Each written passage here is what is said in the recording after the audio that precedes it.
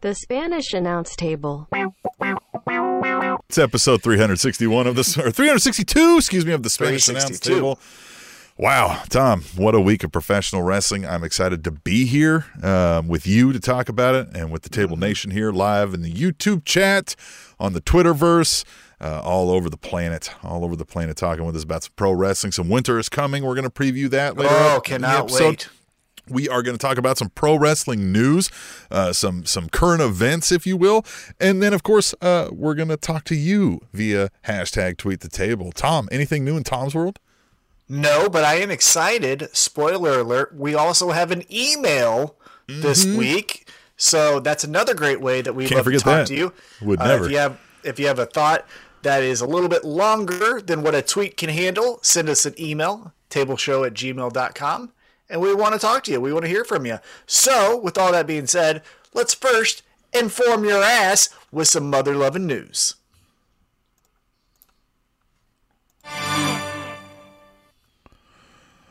No headline on this one. WWE released Jeff Hardy this week. Fan-recorded video circulated online showing Hardy appeared to leave the ringside area midway through a match at a non-televised event.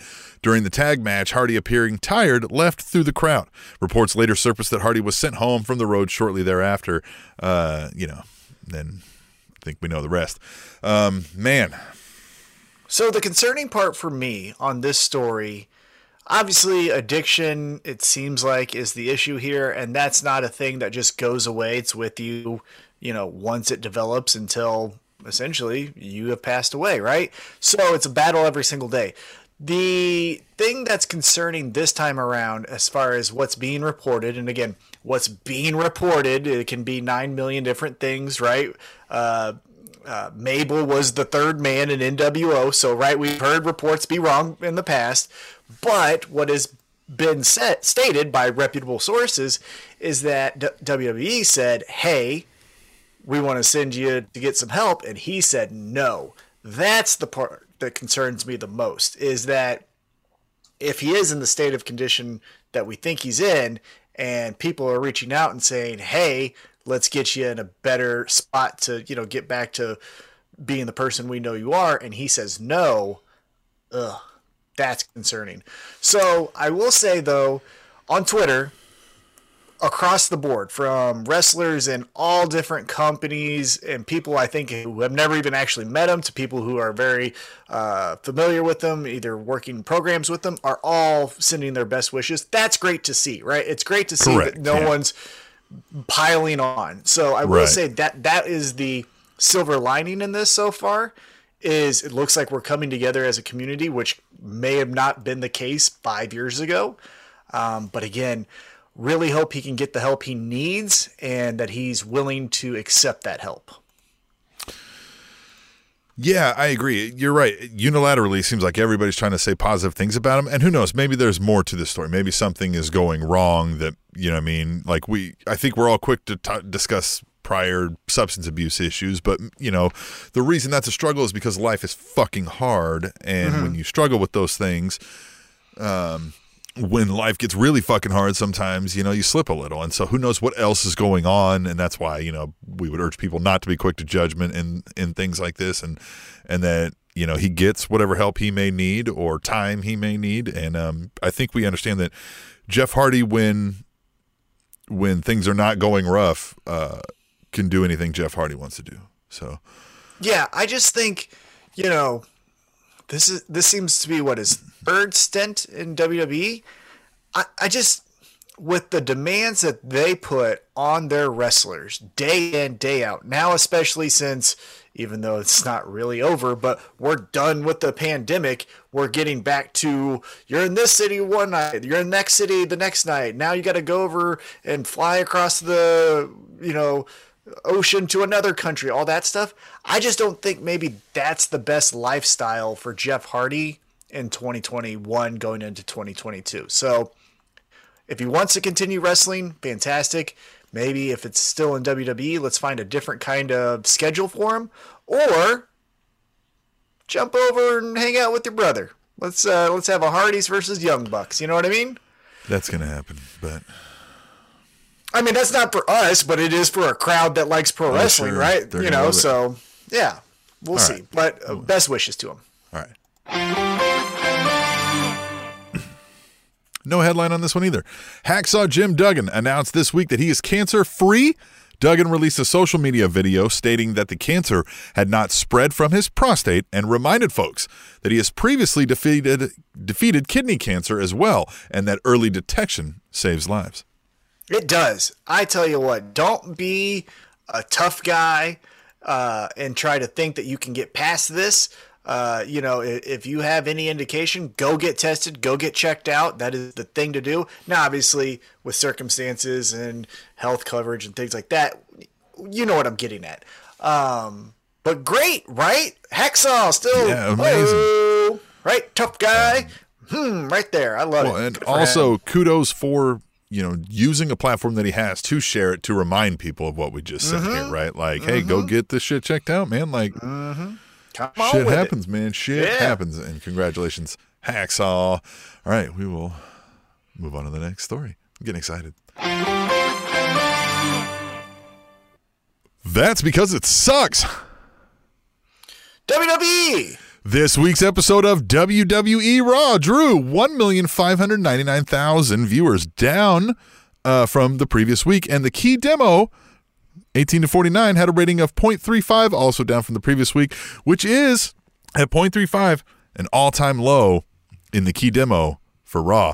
That episode featured Raw Women's Champion Becky Lynch versus Liv Morgan, Edge's appearance on Miz TV, Big E versus Kevin Owens in a steel cage match, RK Bronament matches, and more.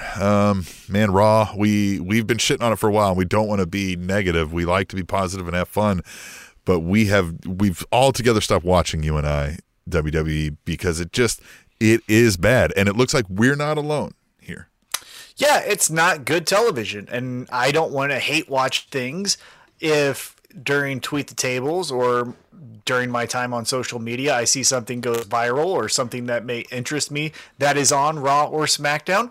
I am not opposed to giving it a shot, but it is not appointment viewing for me anymore. I don't want to go through that sludge of a TV show, and so I don't watch. And if that makes me a bad wrestling podcaster, how in the world can you be a wrestling podcaster and not watch the number one thing? Here's why. I don't like it. And so there you go. But yeah, you what's don't compelling? like it? Yeah, I don't like it. And why would I want to watch things that I don't like? That's the one thing with bigger platforms than us, which is weird to think about, but there are bigger wrestling platforms than us where they constantly are like, this is horrible, this is bad, but here's my 5-minute review of SmackDown. It's like, then stop fucking doing that. Like, it's bad, yeah. Well, because, we talked about this a couple weeks ago where, during this last 12 to 18 months, WWE is continually firing people under the umbrella of budget cuts, but really it just looks like selfish, money grabs to keep all the money for themselves and push everyone out in the cold. And you don't have to support those companies, right? Like, if we did a sneaker podcast and let's say Nike was going through those business practices, we don't have to talk about Nike, right? There's Reebok, there's Adidas, there's all these other things. Same applies to wrestling. We don't have to talk about WWE just because it's WWE. If it sucks, bye-bye. Bye-bye. Yeah, just watch something else. Watch the Bacon Championship. Watch things that make you happy. Like this YouTube channel. Right here. YouTube.com/SpanishAnnounceTube. See what we did there? All right. Back. By the way, love tonight's backdrops. This MJF, yes, right here, pretty great. And Sue, how can you get better than Sue? Wrestling's favorite mother right here, Sue. Love her to death. The most over mother in pro wrestling.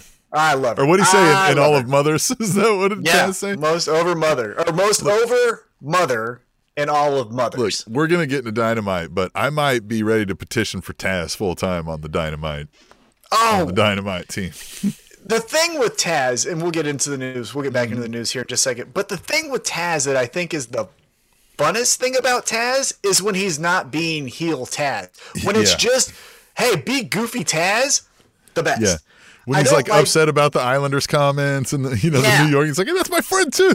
Right, exactly. Yes. When he's doing Team Taz got eliminated, I don't like that. I mean, it's fine. It's fine. And he can be badass. I'm not saying he can't be badass. But at his age and kind of what his strengths are, make him goofy, bounce off the wall. Yes. He got that over. He was the first guy to get over Jungle Boy's song. It was him half-ass singing it off tune that got people's attention, and then, hey, we like this song because it is a good song. So yeah, make that Taz. I like that Taz on the commentary booth 100%. That Taz was great. But all right, before we get into our AEW Dynamite review and our preview of AEW's Winter is Coming, let's get back to the loving news. There it is. So soon? Mm-hmm. WWE will discontinue their market for DVDs and Blu-rays in the United States and Canada in early 2022 in what appears to be a plan to discontinue the market altogether and move solely to digital media production.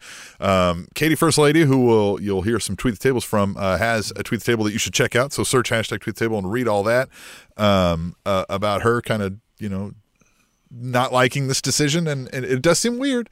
I mean, DVDs and Blu-rays are kind of a staple. Going back to like trading days, it feels like physical media of wrestling was so important, but I mean, you could say that about physical media in a lot of realms, right? I think this is a decision that is made, again, to be profit-oriented, but I think 100% that it'll come back, because look at vinyl, right? Vinyl went away, and we went the way of CDs and 8-tracks, and then cassette players, all the whatever the origin was, right? But now, what's the cool thing? When you go to a hipster's house party, what are they doing? They're playing vinyl. So I would not be shocked if you're like, hey, you know what they took off the network? ECW 97, and put that on there. When was the last hipster party you went to, Tom? I didn't get an invite. Oh, God. In the workspace that I'm in, they're all hipsters. Yeah. It's all... Oh, yeah, God. that's true. Hey, true. I wear solid colored T-shirts, and my favorite sport is golf, and one of my favorite things to do is travel. Ugh. Jesus Christ. Be more of an extra in a TV show. Good night, you faceless hack. Yeah, I read somewhere that, like, if you don't recognize that it's a privilege to call traveling a hobby. But travel to some crazy place. Be interesting, right? Like, if you're going to say, I travel to Thailand to watch Muay Thai fights, or I travel to Scotland to, run with the bulls, or whatever the fuck it is. I'm making all this stuff up, but, be interesting. But if you're just diving looking for the Loch Ness Monster. Yeah! You know what I mean? I went to Italy to do the all tomato I got was crabs. Fight. Hey... But, if you're going to travel, be interesting about your travel. But when you're like, I like to, sit on a beach. Oh, that's cool. Hey, nice, cool, gray shirt. It's like, if you got stories about Bangkok, I don't want to hear it. You know what I'm saying? You know what I'm saying? That's what I'm saying. Where the fuck were we? All right, yeah. So, another aspect of this, and this is kind of what I think Katie brings up in her long tweet that I urge you to go read, is... the aspect of gift giving. People would gift things to wrestling fans like DVDs, documentaries, shows that they love. And when it's digital media and all on the Peacock or whatever, that's gone. We don't, all of that aspect is gone of it. Well, and the thing that makes me the most nervous, and again, why I think vinyl, pro wrestling will go the way of music and vinyl is, okay, so now it all goes digital, right? And let's go back to before WWE sold the network to Peacock. Let's say all of that content now is on the WWE network, and that's where you have to go to watch NWA from '89, right? Well, then they sell like they did to Peacock, and then Peacock goes like, no, we are not having that on our, streaming service. So we're going to edit some things. And now you're not getting an accurate representation of history, right? Like, you're not seeing what actually happened. Case in point, WrestleMania, the match between Trish Stratus and Mickie James. Mickie James grabs Trish Stratus by the whoo-hoo and then does the little hee-hee. And that's edited out if you watch it on today's Peacock streaming service of that match. But that's what happened. And that's what you get a little bit afraid. Hee-hee. You know what I'm talking about. It's all gone. She goes whoo-hoo and then goes hee-hee. And you can't say it anymore. But that happened. Don't erase history. That's why it's important to have history. Don't erase history. Who are we if I can't teach my kids about the hoo-hoo and the hee-hee? If two girls can't have a spot in a wrestling match where one of them goes after the hoo-hoo and then does the hee-hee, what are we even doing? What are we even Sorry, doing? I thought this was America. I thought this was America. Maybe that's a good... I thought this was America. Yeah, exactly. You know? Yeah, there's a bit of an uncanny valley in this idea of like, even if they're like, you can get an NFT of whatever, like if I don't have if like not as weird as it sounds, and I still think this is the case, it's somewhat a bit of human nature. I know maybe the younger generations might have less attachment to this, but like having a thing gets you like an endorphin response. You know what I mean? Mm-hmm. Like having a thing. So even if you're not actively watching the show, you get the DVD, right? I'm holding up my wallet instead of a DVD, but you get what I mean? Like, the anticipation is still building in that moment, even before you're playing it, right? You see it on the counter. You have it in your hand. You don't with a digital copy of something, right? Not until you're pressing play. And at that point, you're probably kind of annoyed because you're like, this thing's taking forever. Making a couple of clicks, not responsive, stupid, any batteries in the remote. You know what I mean? Like, there's all these kind of barriers. So, I don't know. Maybe that's my old man speech for the night, but I worry about that. Like, I mean, like, in their idea of, I think people get really short-sighted in the idea of, like, profits, right? These discs cost money. We don't need them now. Okay, but, like, is there more of a demand for a physical copy at some point than a digital copy? Yeah. I don't know. And maybe they know better than I do. We'll see, I guess. Nah. If you look at how their storyline is going, it's probably not that great. Yeah, well, all right. Well, we'll go into the last story we got, and this one is a doozy. This one is fun, Tom. I can't wait to read this one for you. All right. I love it when they live the gimmick. Oh, who is it? AEW star Jack Evans claimed this week that he is being extorted by two officers from the Del Valle Police Department in Mexico City. Evans tweeted, quote, "This will sound like a fake message, but it is not. I am currently being extorted by two police officers from the Del Valle Police Department in Mexico City. In the last 4 days, I have had to pay around 7,000 pesos, $350 American, and I'm not paying more. So if I get arrested on drug charges in the next little bit, I want to put it out there right now that it was planted by the Del Valle Police Department." The following day, Evans updated on Twitter by saying, "Update, I filed an official complaint and got all of my witnesses together. There is a lot of them, and I am just laying low, nothing else to share," end quote. Now, that's also not to say, we understand police in Mexico can be very sketch and corrupt, and these things happen. I mean, like, these things do happen. It's just like, sure, Jack Evans. Yeah. Well, no. Police can do that. It doesn't matter where it is. Police can be that police way. in America absolutely do this. Oh, yes, of course. Name a country. Police in London. Police in Switzerland. It's human nature to be a little bit shitty. To abuse power.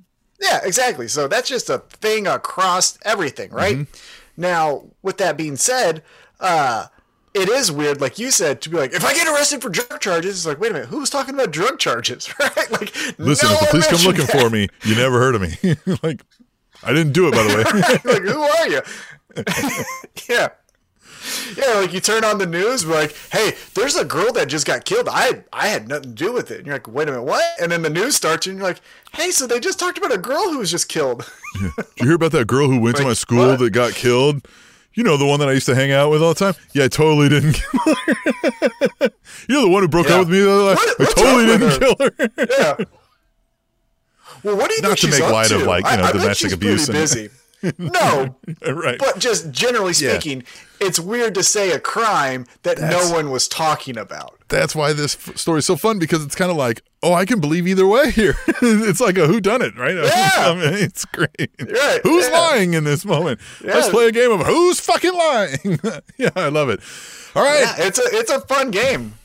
It is a fun game. So, Tom, I mean, that's the mother-loving news that I had here, right? There's other stories, but you know what I mean? These were the best stories, the quickest, good stuff that we could dig into and keep people up to speed with what's going on in pro wrestling. But with that being said, we want to talk to you, the fans. We want to know what the Table Nation enjoys, what they want to talk about, what they fear, what they love, all of that stuff. And we want you to share with us, and you do that using hashtag #TweetTheTable on Twitter. We've got a few of those as well. Tom, are you ready for that? I'm always ready to hear from Table Nation. Let's go. At Katie First, a lady says, CM Punk, Long Island loved you tonight. Maybe a show in Staten Island would be more hospitable. Hashtag #TweetTheTable. Katie's trying to get herself a little AEW Dynamite show in her hometown.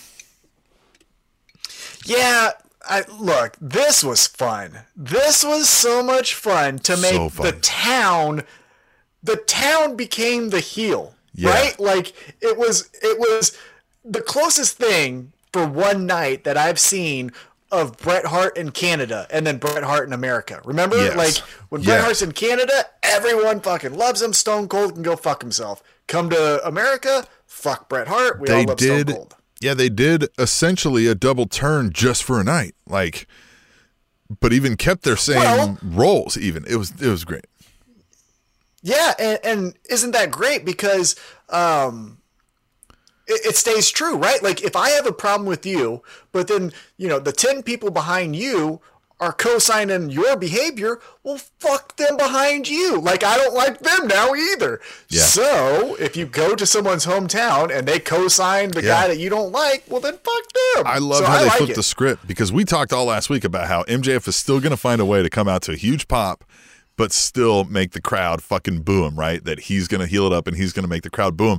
But they just said, nah, fuck that. And they just flipped the roles. And CM Punk became the heel to that crowd. Like, he was just like, nah, you guys suck. You're stupid. Like, you're fucking just leaning into him. Like, if this is your fucking guy, it makes sense. And at one point he's like, I'm not even mad at you. I just kind of feel sorry for you. You know, like, I loved all of that.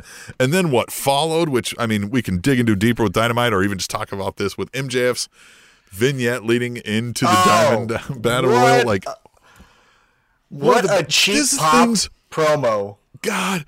But this is one of the things that, like, we don't get. This is what we're saying about, like, what's bad television over there. Like, this is entertaining. I don't care who you are. If you followed loosely these storylines, to watch this cheesy, you know, movie trailer promo about how he's so great because he was, like, a high school stud. You know what I mean? Like, just great. It was great because, like, to the Long Island people, again, here we are, like, it's great. They're having a great time. They're marking out for it.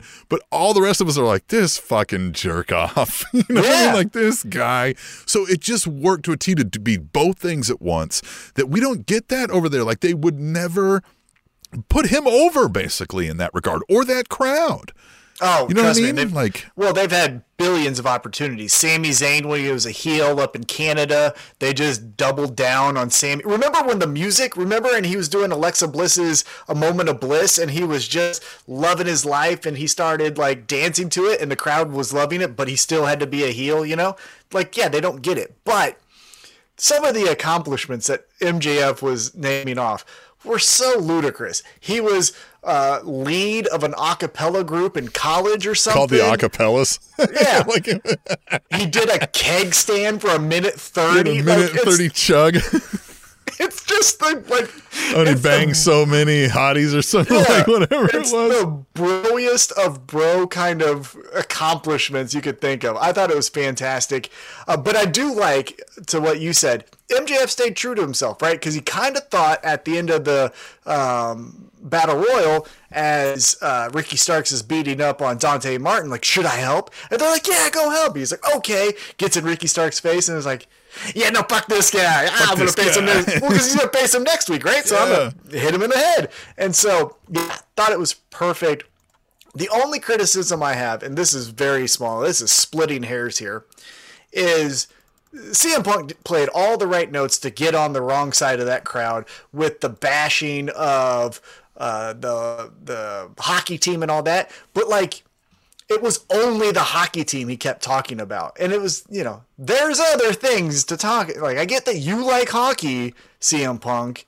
That's one thing that Punk can do is like, hey guys, I have an interest. Let me tell you about my interest. It's still my interest. Everything is about this interest. It's like, my guy, we have other things here in Long Island that we could talk about. But again, splitting hairs. Thought it was really fun. What a fun night. What a fun first hour of Dynamite. Started with the promo into the Battle Royal. Everything was great. Everything was great. Yeah, that Battle Royal was really done well too. Which I don't know. I don't know how we're going to do the Winter is Coming preview, or if, like, before we get into the next tweet table, like, if we just want to, since we're rolling into that, I don't think anybody brings it up, but like that Battle Royal was done so well that like each spot was timed quick. Like they got to everybody's kind of like storytellings. The things merged, like where we had Powerhouse Hobbs and Wardlow, slapping meat. And then the MJF storylines where like, he just sends Frankie Kazarian out and then he like fucks over his own team and all that jazz, right? Like all of that was done super well. The whole thing was done really well. Oh yeah. And then every time MJF almost gets eliminated, Shawn Spears is there to save his ass. The entire match, he just hides behind Wardlow and Wardlow is doing all of his work. To your point, they do have these like, ooh, this would be a fun matchup. Look at Powerhouse Hobbs and look at Wardlow, which, side note, Powerhouse Hobbs is massive. Like, for as big as Wardlow is, yeah, Powerhouse Hobbs looks bigger. He's a powerhouse. He's a powerhouse. Jesus Christ. Yeah. And then I think the big thing to take away from the Battle Royal was how Dante Martin turned on Team Taz. Used Team Taz to get to the point where it was 2-on-1 just to have Ricky Starks drop down his guard. He throws out Ricky Starks, and now Dante Let's Martin talk about that. Because gets his spot. Taz acts all pissed off like he's like, we got swerved by Martin and Leo Rush. Well, if that was the case, then why did Leo Rush never come back to help Dante Martin as he's getting his ass handed to him? Well, was it not a swerve by them, or was it Dante Martin just being like, never mind, fuck you guys? See, I think it's Dante Martin acting as a solo act. I think the story we're going to get next week as we go into the match between him and MJF is Leo Rush is probably going to be, like, this is how I would assume they're going to do it if I'm writing the story here, right, for next week. You do a backstage segment where Dante Martin's taping up his wrist. Leo Rush walks in. He's like, hey, man, loved what you did there the last week where you turned on Team Taz. Great to have you back on the team. Dante Martin doesn't say anything. Then Taz comes in and is like, hey, you screwed us over. We have a contract. Remember, you wrote a contract. You took Hook's chips. Like, God damn it, Took his fucking chips. And then that's when Dante Martin goes like, Leo Rush thought he had my best interest at heart. He doesn't. Team Taz, you wouldn't leave me alone until I signed the contract, so I did just so you'd leave me alone, but I don't need you either. I'm a man that walks alone. And then, boom. Then I hope maybe his brother comes in. He's like, this is the only person I need in my corner. And then we got Top Flight coming back. Oh, that's great. No, even better. He's like, I'm a man who walks alone. And then he like goes to turn around and his brother's right there. And he's like, walks alone, huh?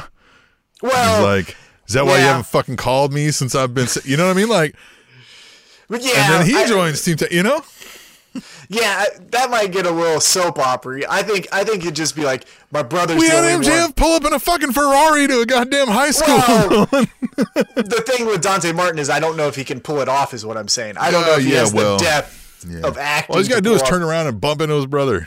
Can he do that? Yeah, right? but you know what I mean. Well, without trying to flip 3 times? All right. Next. Hey, Katie First Lady, by the way, thanks for your tweet. She is in the chat. She says, hey, guys, everything MJF did was great. Punk did talk too much hockey. Seems like he was a little rattled. Yeah, I mean, hey, I think they're both hitting home runs through this whole thing. Again, splitting hairs. I did like, though, there was a couple different moments during Punk's promo where he was getting drowned out by boos. Like, he was legitimately like, I can't hear him because it's boos that are too loud. I wonder if, like, he had to go longer than he thought he was going to have to go because he started doing the same jokes, and he was like, screw it, I'm having fun. Maybe he was like, oh, shit. They said 3 minutes. I thought it was 3 minutes, and they said 5. I'm like, shit, I thought I was talking slower. Yeah, you know what I mean? Like, looked at his watch, like, oh, shit. So who knows? But, yeah, it was fun. I like the whole thing. We'll move on to the next hashtag Tweet the Table. By the way, you can join in on the fun also. Use hashtag Tweet the Table on Twitter, and we'll read them right here. At The Rebel Trucker, Big Josh, says, hashtag Tweet the Table. This crowd has been a horrible crowd. Hashtag NXT War Games. Hashtag Go Tigers. Hashtag Beat K-State. So this is a fun one, Tom. Big Josh's favorite LSU Tigers are going to be facing my favorite Kansas State Wildcats in a bowl game coming up in college football. And so we got to have a little friendly, he's going to come maybe try to drive a truck up my ass. I don't know. Maybe that's happening this time. That was the quickest 0 to 100 I've seen you do in this podcast in quite some time. You were like, NXT crowd, hey, by the way, fuck these LSU Tigers. That was great. That was really done well. Yeah. I don't even know if they know who's coaching their goddamn game. Oh, yeah, no, they got that new guy, didn't they? They hired, what's his fucking name? Yep. Mm-hmm. Who? They hired the guy from Notre Dame, Brian Kelly. Oh, yeah, because now he has an accent all of a sudden. Yeah, that's right. Now all of a sudden he's Southerner. What's up, y'all? Hey, y'all. Loving Proud the grits to be down here. Yeah, huh? Go Tigers. Gonna go win this championship for them Tigers. Go Tigers. Go Tigers. Well, next. I spelled it with an X. Yeah. Go Tigers. Yeah. Fuck that guy. Fraud. Anyhow, NXT crowd. I have no idea. I have no idea either. Look, yeah. NXT is miserable. I've watched 3 consecutive weeks. I gave them a couple weeks, right? So I watched the first one when it was brand new Nickelodeon colors, whatever. Gave them a little bit of a pass because it's your first week. You're going to have some kinks, right? So I waited a couple weeks. I waited till after Tommaso Ciampa took on Rex Steiner. Tommaso Ciampa won, which surprised me. Then I watched a couple weeks in a row before we got to this takeover. And it was miserable. First off, what's the big bastard's name that's with Kyle O'Reilly? Whatever his fucking name is, has the personality of fucking nothing. Is it Ice McFrost? I mean, basically, it was, Katie, if you're still on the chat, tell me who it is, because I can't remember the goddamn name right now. But he's fucking vanilla, and that's insulting vanilla. Like, it's just horrible. And he tried to do the turn on Kyle O'Reilly, but then Kyle O'Reilly outsmarted him. Way to go. And it was just, and they did the steel cage match on Von Wagner. Yeah, what a forgettable name. Good night. It is just. That is Ice McFrost. And that's the definition of 2.0. It's all of this, not the great tag team in AEW, but no, NXT but you're right. 2.0. That is, it's all of the, like, if we replay the documentary when Stone Cold's talking about the names they sent over to him, that's what NXT 2.0 feels like. Mm-hmm. When I tell you make 12 creative characters on Raw versus SmackDown, that's what it feels like. Yeah, and the storytelling is 90s gimmicky. Like, I'm expecting the Mad Ox to be making his debut sooner rather than later, so that you'll actually watch. Oh, somebody's getting a wedgie on this show in the next couple weeks. Yeah, they're going to try to rehash the Revival Usos, I caught them shaving each other's back storyline just because they thought that was funny the first time around. It's just the worst shit. Yeah, going to catch somebody spray tanning somebody's ass. Yeah. Look, it hit its peak with that really crappy wedding between Dexter and Indy, and it has just been nosediving since. That sucked too, by the way. It sucked. That wedding segment was stupid. Yeah, it's miserable. all right, No, it was bad.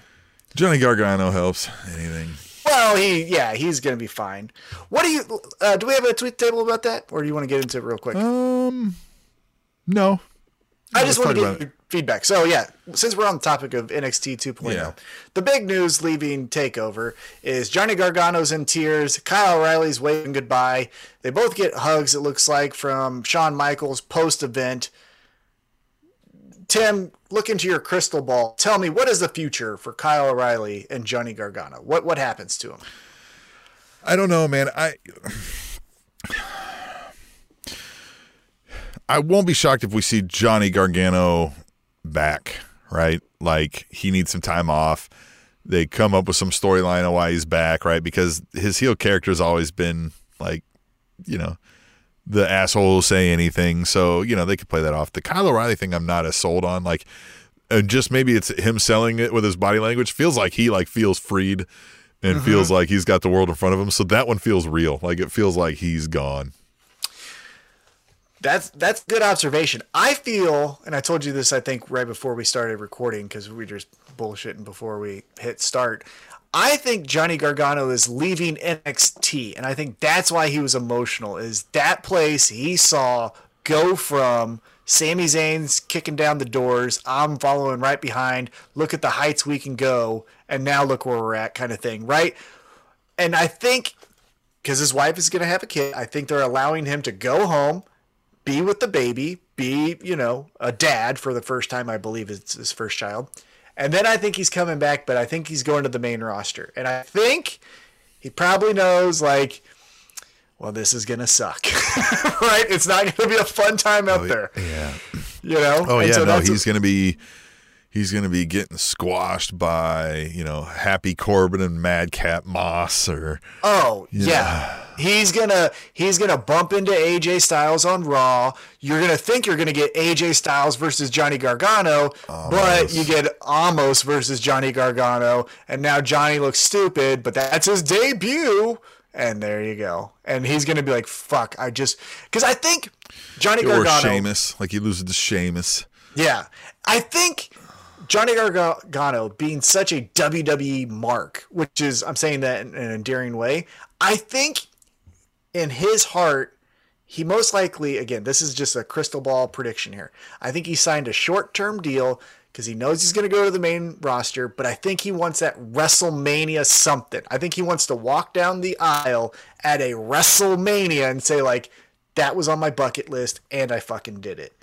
That's why I think he's like, this is going to be miserable. I'm going to miss this place, NXT, but I got to do that. And then I'm out of here. Which is not, I mean, look, that's commendable too. That's something, you know, a lot of us grew up watching and dreamed of. And you're so close, right? Like, it's not like, you know, a far distant thing. And leaving now would probably make it hard to ever get back to that point, especially for a guy in Johnny Gargano's position. So definitely. Yeah. All right, well, we'll move on. This one's quick. At @AA_WIR. He says, #tweet the table. You guys are funny.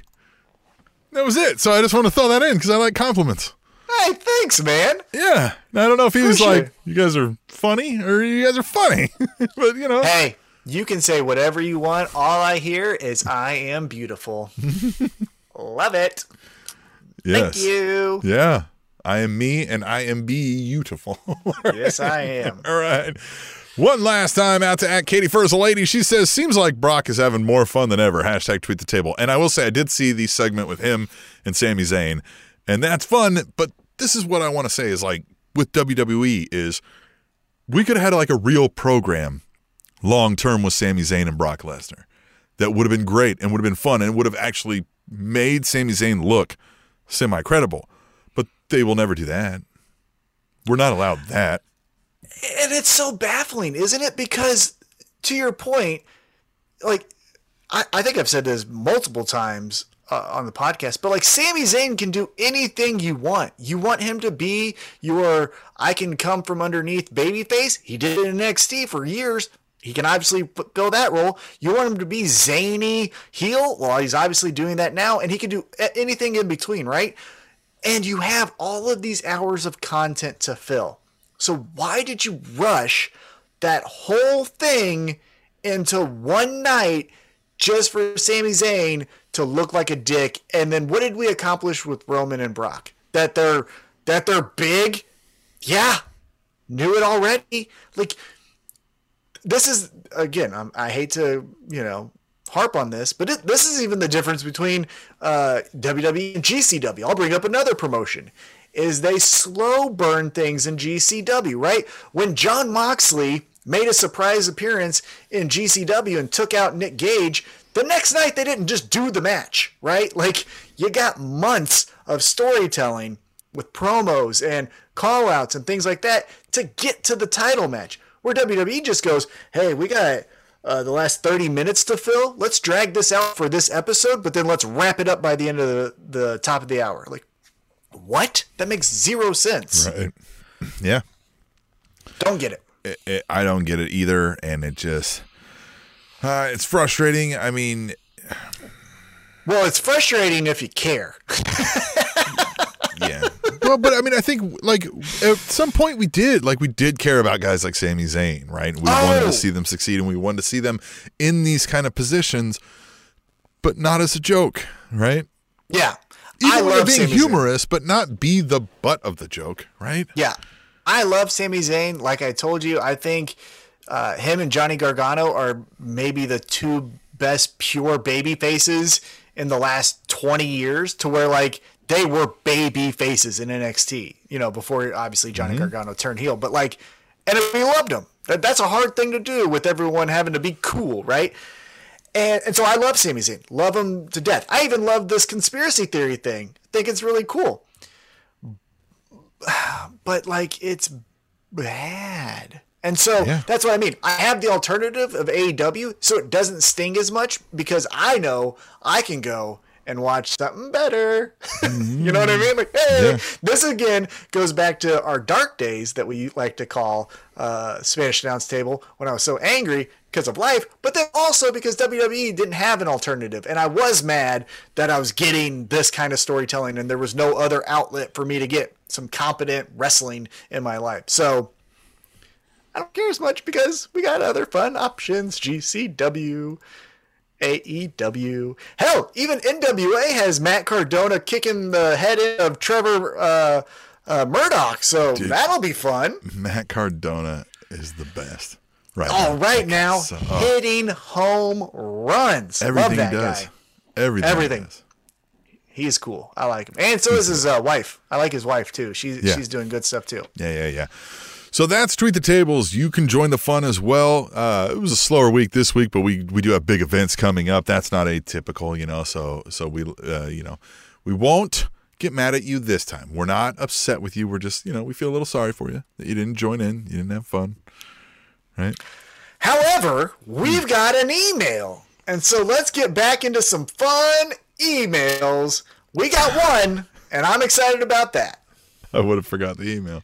I would have forgot it, because that's great, because it's from it's not it's an email. It's just Ash H says, "What's up, lads? I wanted to email you guys and say thanks for the shout out on last week's show, but then I realized there's a good chance that Tim forgets to read it. In any case, I appreciate it." There's a good chance. Yep. First things first, I wanted to say this.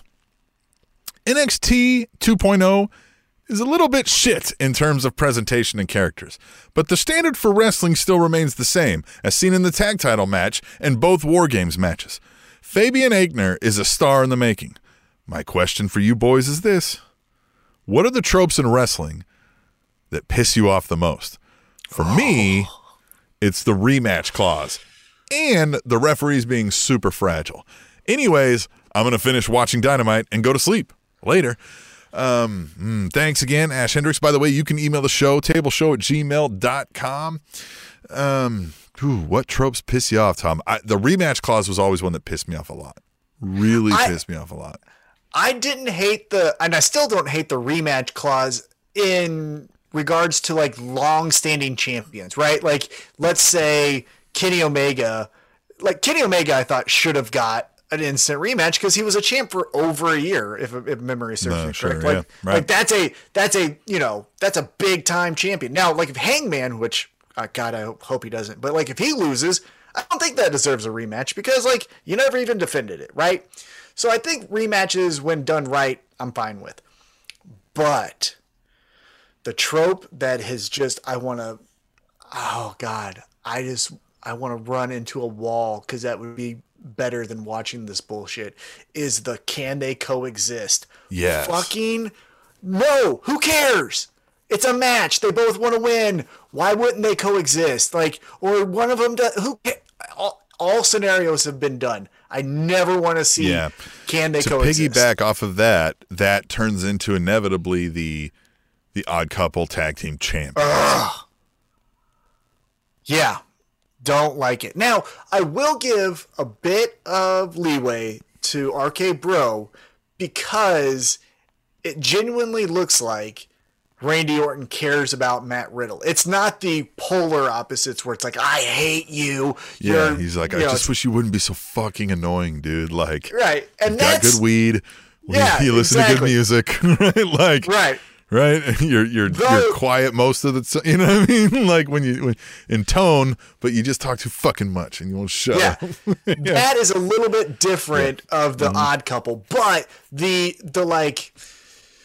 When John Cena, it felt like, had every WrestleMania match, it felt as if 2 weeks before he would win the tag title against that opponent, right? It would be Shawn Michaels and John Cena are tag team champions as they go into WrestleMania in 2 weeks. It's like that bullshit can fuck off. I hate it. Hate it. What's another one that I hate? I hate a lot of things here. I get it to a certain extent because it's hard. And there's a lot of things that you got to do in a battle royal. But the fucking, I hug the ropes and I'm pulling on the leg and come on. Like, unless you're going to make it into a spot, stop that bullshit with the, I got the leg and here we, oh goodness. Stop that shit. Hey. Yeah. Yeah. Those are two that come to my mind. Yeah, I think the ones that stick out are ones that he brought up. I hate the super fragile referees. I hate the rematch clause. But I get the super fragile referees. Like I understand that one. But I also hate WWE's trope of making their tall commentators crouch or sit on a stool. Yeah. To talk to because like I'm gonna give a shit if, you know, like Rey Mysterio's smaller than Michael Cole Tom or whatever. Phillips like, or whoever it is. Damn. What's another one that I don't like? So bad. Dang, there was one more that I wanted to talk about real quick. It was ba-dum-ba-dum-bum-bum. I'm trying to think of it, and here it comes. I'm trying to think of it, and here it comes. I don't like. Can't remember. Yeah, all right. We'll come back to it when we get there. But let's talk about. I mean, we hit, I think, the things we wanted to talk about with Dynamite, unless there was anything else in there that you wanted to hit on. We could just get into our winner, is coming preview. One thing, though, that I thought was interesting that I did want to talk about because he is my favorite wrestler, Eddie Kingston. Yeah.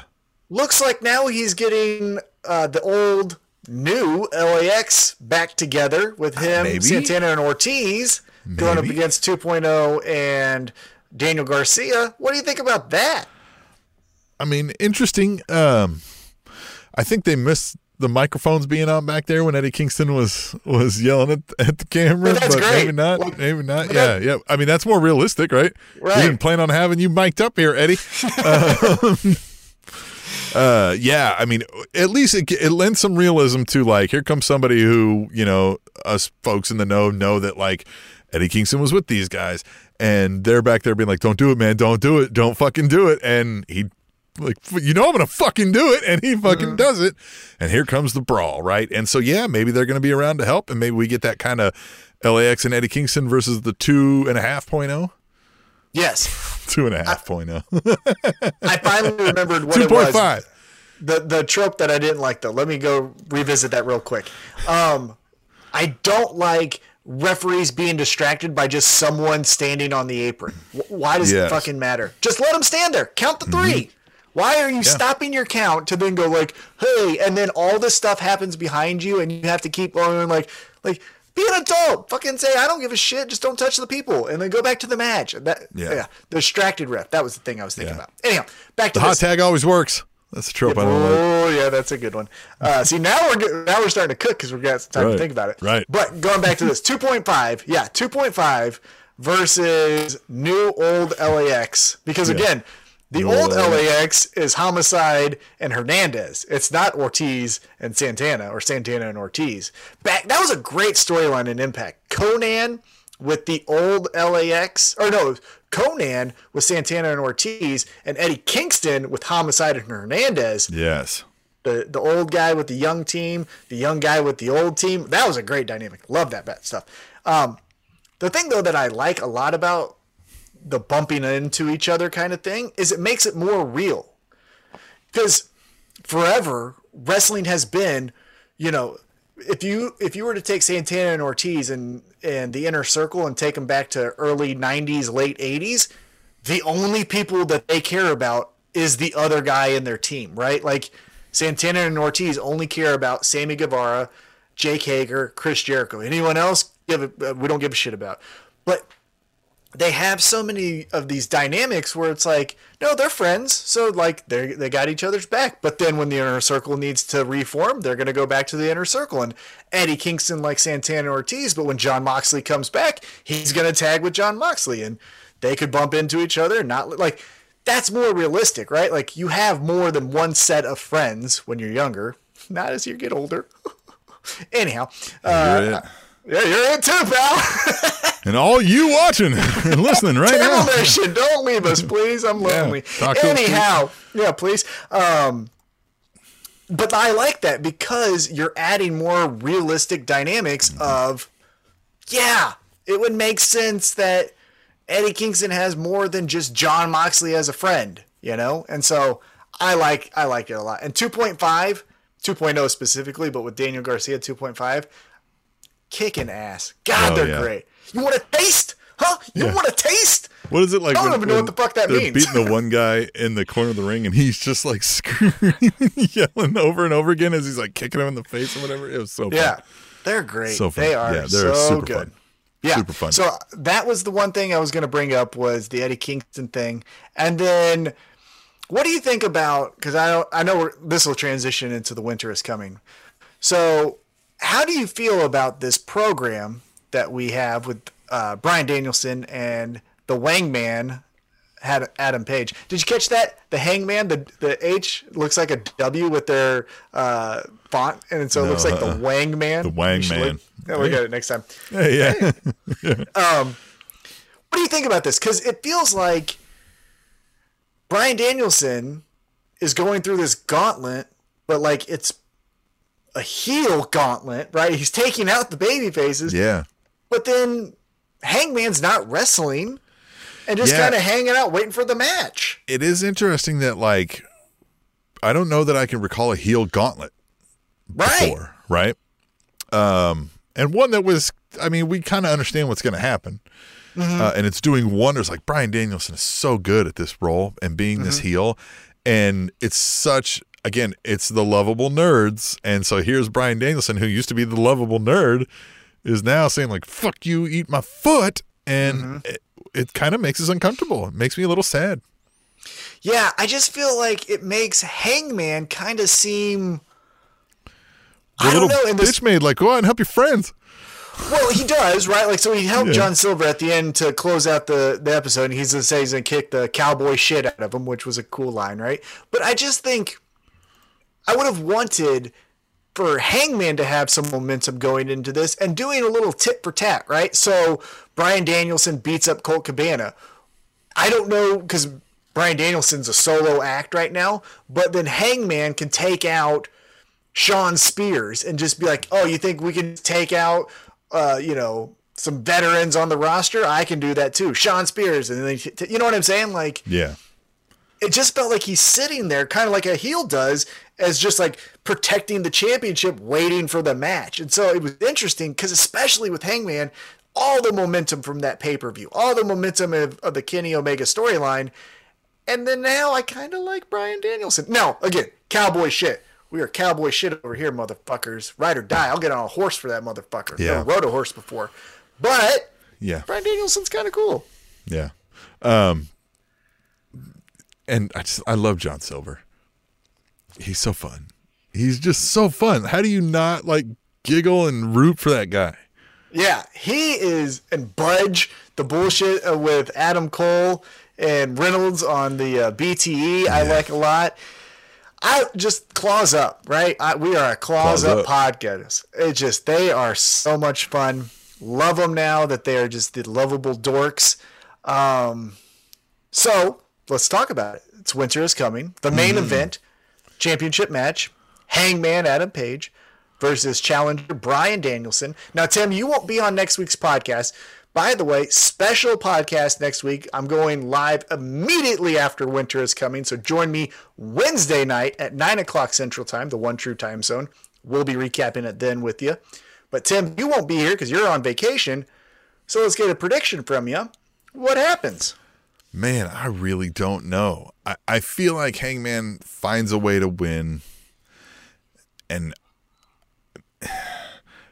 somehow the Dark Order helps him, right? Like, I just, that's the only way then maybe, like, where we save face with Bryan Danielson still looks like, you know what I mean? He might have beat it, and that still kind of maybe puts that doubt into Hangman. We still get a little bit of the, like, well, yeah, but, like, I think he was going to beat me if you guys didn't come in and, you know, make the save. And they're like, nah, dude, right? Like, no, buddy, you totally had him, right? And that kind of stuff. And so maybe we get the best of both worlds out of all of that.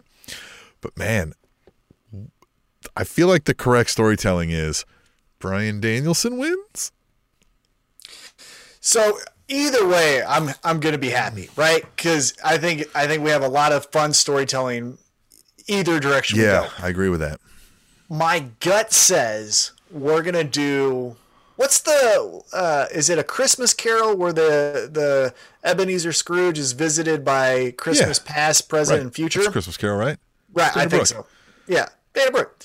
I think we're going to get that in this match with Bryan Danielson being visited by the Dark Order, right? So it's going to be him having to pay for all the sins that he went through to kick out Colt Cabana's tooth and all of that stuff. And the Dark Order is at every chance that Bryan Danielson potentially has to win this match. Psych, you got Reynolds in your face. Psych, you got Five in your face, or whoever it is. Psych, you got Anna Jay, right? Anna Jay maybe costs them a match. Who knows? But I think the Dark Order, to your point, is going to play a role, but I think they're going to do it as far as like a, remember when you did this to Evil Uno? Well, here we go to you doing that outside the ring. And then Hangman gets the victory. I just don't know if Bryan Danielson loses. It's going to be interesting what his part 2 will be, because it's just been kicking everyone's ass. I should get the title, right? So we'll see what happens. Yeah, that's what I mean. I feel like either way feels right, and there's great storytelling to be had in both. Like, if Bryan Danielson wins, you have great stories to tell with him and great stories to tell with Hangman. And if Hangman wins, you have great stories to tell with him and great stories to tell with Bryan Danielson. So I feel like you can't do anything wrong here. Yeah, my official pick right here in my hand, I'm going with Hangman. Yeah, yep. I'm going for Hangman too. Finger guns up. All right. Guns up. So now the next match that I want to talk to you about, again, we're going to get more matches announced throughout the week. Typical AEW, you get a couple more exciting things the day of, and then all of a sudden, oh my God, I can't wait for 7 o'clock, and it's going to be the best. But for right now, we only have 3 matches announced. The second of the 3 matches, it's the Battle Royal match, the Diamond Ring. It's MJF versus Dante Martin. So does MJF win for a 3rd consecutive year? Or does Dante Martin take it and now we get one thing for him to be proud about? As weird as this sounds, I feel like it's more of a dead end to not put it on the guy who's already won it 3 years in a row. Does that make sense? Mm-hmm. Yeah. Yeah. I feel like MJF would have to win. Yeah. Yeah. I think when MJF does lose this diamond ring, that's going to be the story. I think he's going to win this year. And so let's just fast forward to next year. If he's kind of in neutral, not doing much, and they decide to do the Battle Royal, him losing it might start the next feud. But he's in this with CM Punk. I think CM Punk is going to do some shenanigans. I think we're going to hear some music or do something. And then from there, I believe Wardlow's going to course correct and be like, no. I'm not losing my paycheck over this bullshit. Dante Martin, I got to powerbomb you through this ring. Gonna do it. MJF, get the cover.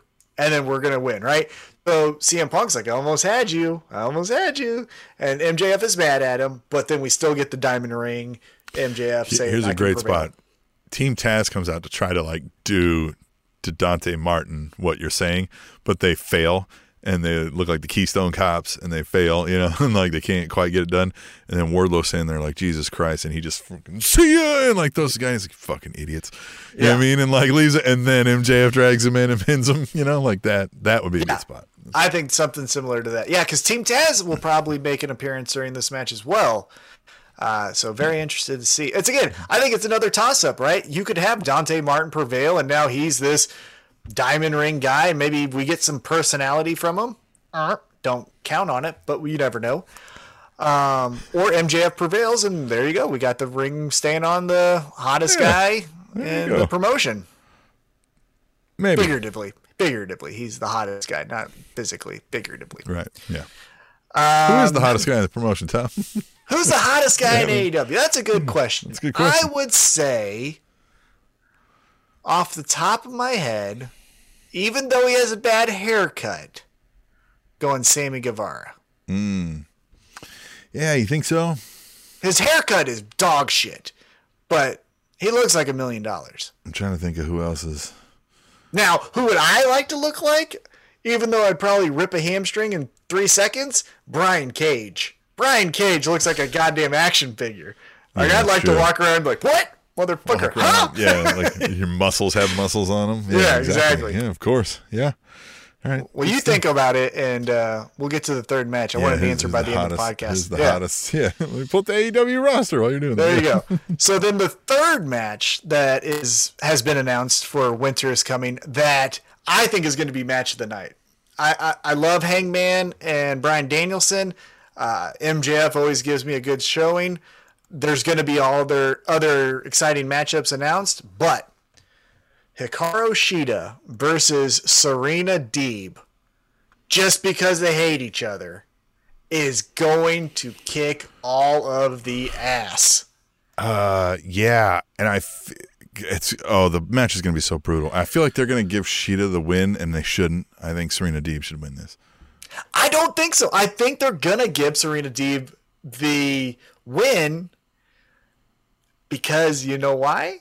I think they're going, as much as I kept saying Jade Cargill is going to be the TBS champ, for whatever reason, my gut has changed on that, and I think they're going Thunder Rosa as your first TBS champ. And what that means is Thunder Rosa's first title contender is going to be Serena Deeb. That's what I think we're going to do. That's just my opinion. All right. And side note, can we talk about how great the women's division has become? This time last year, we could only talk about, I don't know, there's Shida as a boring champion, and then what else? Now we've got Jade Cargill, Thunder Rosa, Serena Deeb. You still got Shida there. Nyla Rose, the champ Britt Baker, Jamie Hayter. I mean, this roster is... Ruby Soho. All these girls are just kicking ass. Yeah, I agree with you. Yeah, they definitely stepped it up in that department. Tom, the hottest guy in AEW is the Butcher. No, I'm just kidding. The hottest guy in AEW is Anthony Ogogo. As I'm looking at this roster here. He's a good-looking guy. Yeah. I do, yeah. It's definitely not the Ass Boys, which, by the way, is that their new name? Can they please be the Ass Boys? You listen to me from a business sense. You've got to call them the Ass Boys, right? Like, they're going to make so much more on merch as the Ass Boys than the Gun Club. Well, and that's Ass Boys. That's another reason, though, why you got to hire Danhausen. Danhausen created this with his not stupid, but his very creative, funny nicknames for everyone. And he created the Ass Boys. But it makes sense, right? I mean, like, it's the Ass Man, and it's his Ass Boys. And they're the Ass Boys. And god damn it, that would fucking hit so hard, man. Talk about viral success. Yeah, I think there's a shirt. I'm telling you right now, I'd buy an Ass Boys shirt, and they don't even make them. I think they do. Okay, I think they do. Well, there you go. I'll send you one. I'll buy you one for Christmas. That's what I'll do. There you go. I'll get you an Ass Boy shirt. So those are the three matches announced for AEW Winter is coming. Now, with that being said, I want another bold prediction from you. Because, again, we go back to last year's Winter is Coming, followed somewhat of the same playbook where it was a former WWE guy and an Elite member wrestling over the title. But also on that same night was the debut of Sting. Fast forward to this year, you have a former WWE guy in Bryan Danielson. You have an Elite guy in Hangman Adam Page, even though storyline he's not, but you know what I mean. Bray Wyatt. Do you think Bray Wyatt? I mean, Winter is Coming kind of fits that, right? It starts snowing again. Maybe Kyle O'Reilly? Yeah. Is he going to be ready? Does he not have a compete? Oh, I think NXT, they only had like 30-day competes, don't they? Well, but I think his contract was done. I don't think it was like you're released, you can't do something. It was I thought that was still built in at the end. Like I thought like you still had a...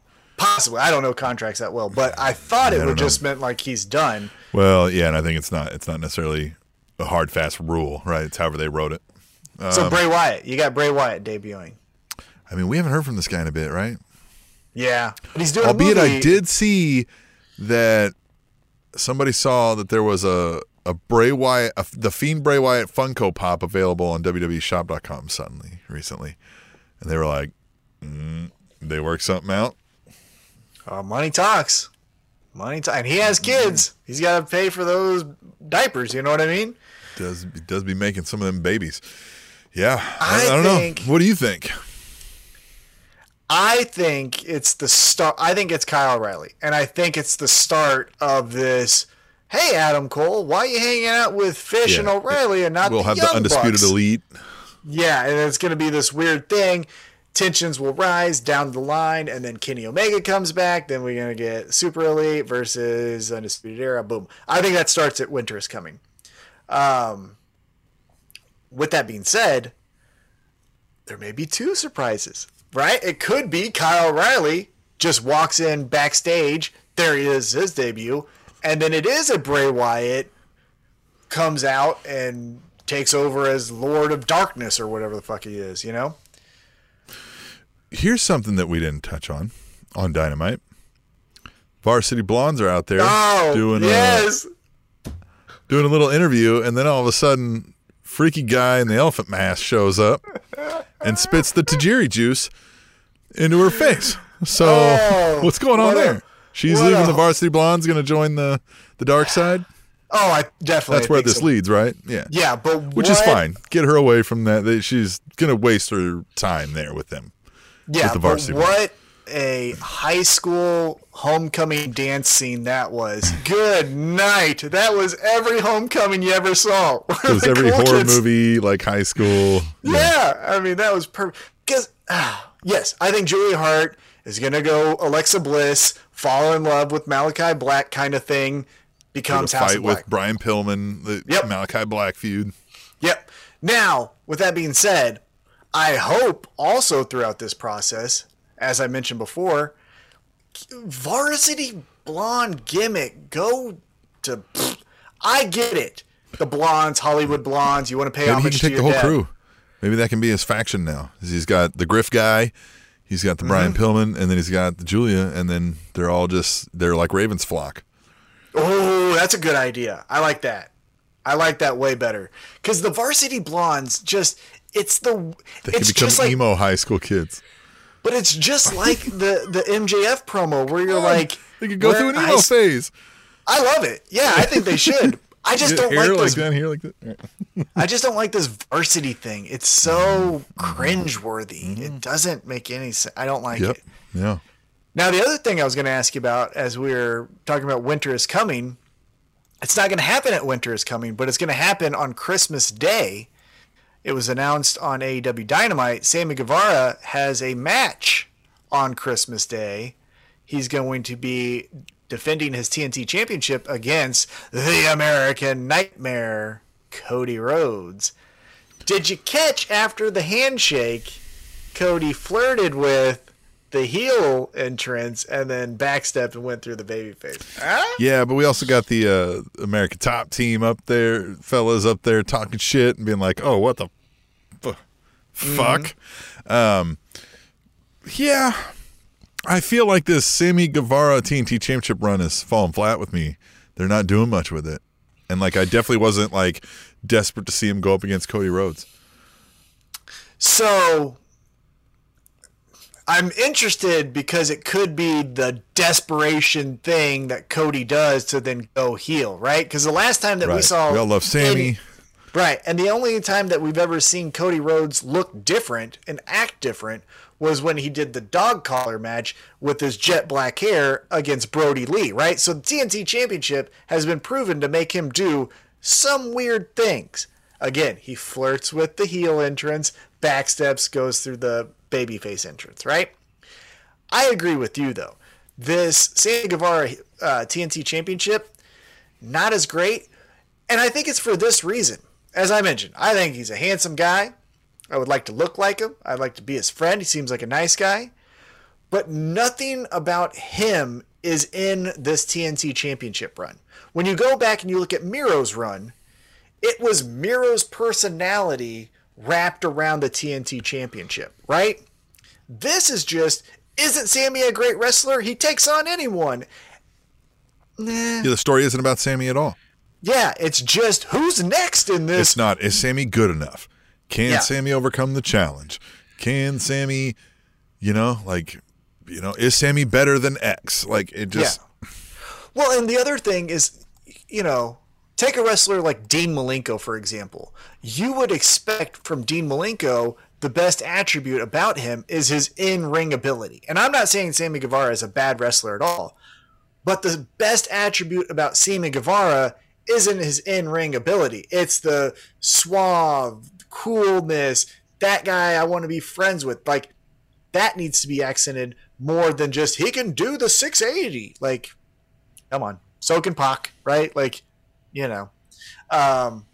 So, yeah, I think his personality needs to come out to make this championship run a little bit more meaningful. But I think we're going to get some fun on Christmas Day with Cody. I think this is the heel. He's going to get a lump of coal. He's going to get a lump of coal, and that's what's going to make him go heel. Right? This isn't WWE, so. You never know on Christmas Day. True. No, I'm kidding. Yeah, you're right. Yeah, right. What else you want to talk about? I mean, that's all I got, man. If you've done enough, I've done enough, man. We talked about Winter is Coming. We did Tweet the Tables. We read an email the show, tableshow@gmail.com. I'm ready to go. I made up math terms like 2.5.0. Love them. But I can do that, right? Like, you can do anything you want. That's right. I thought this was America. The Spanish announce table.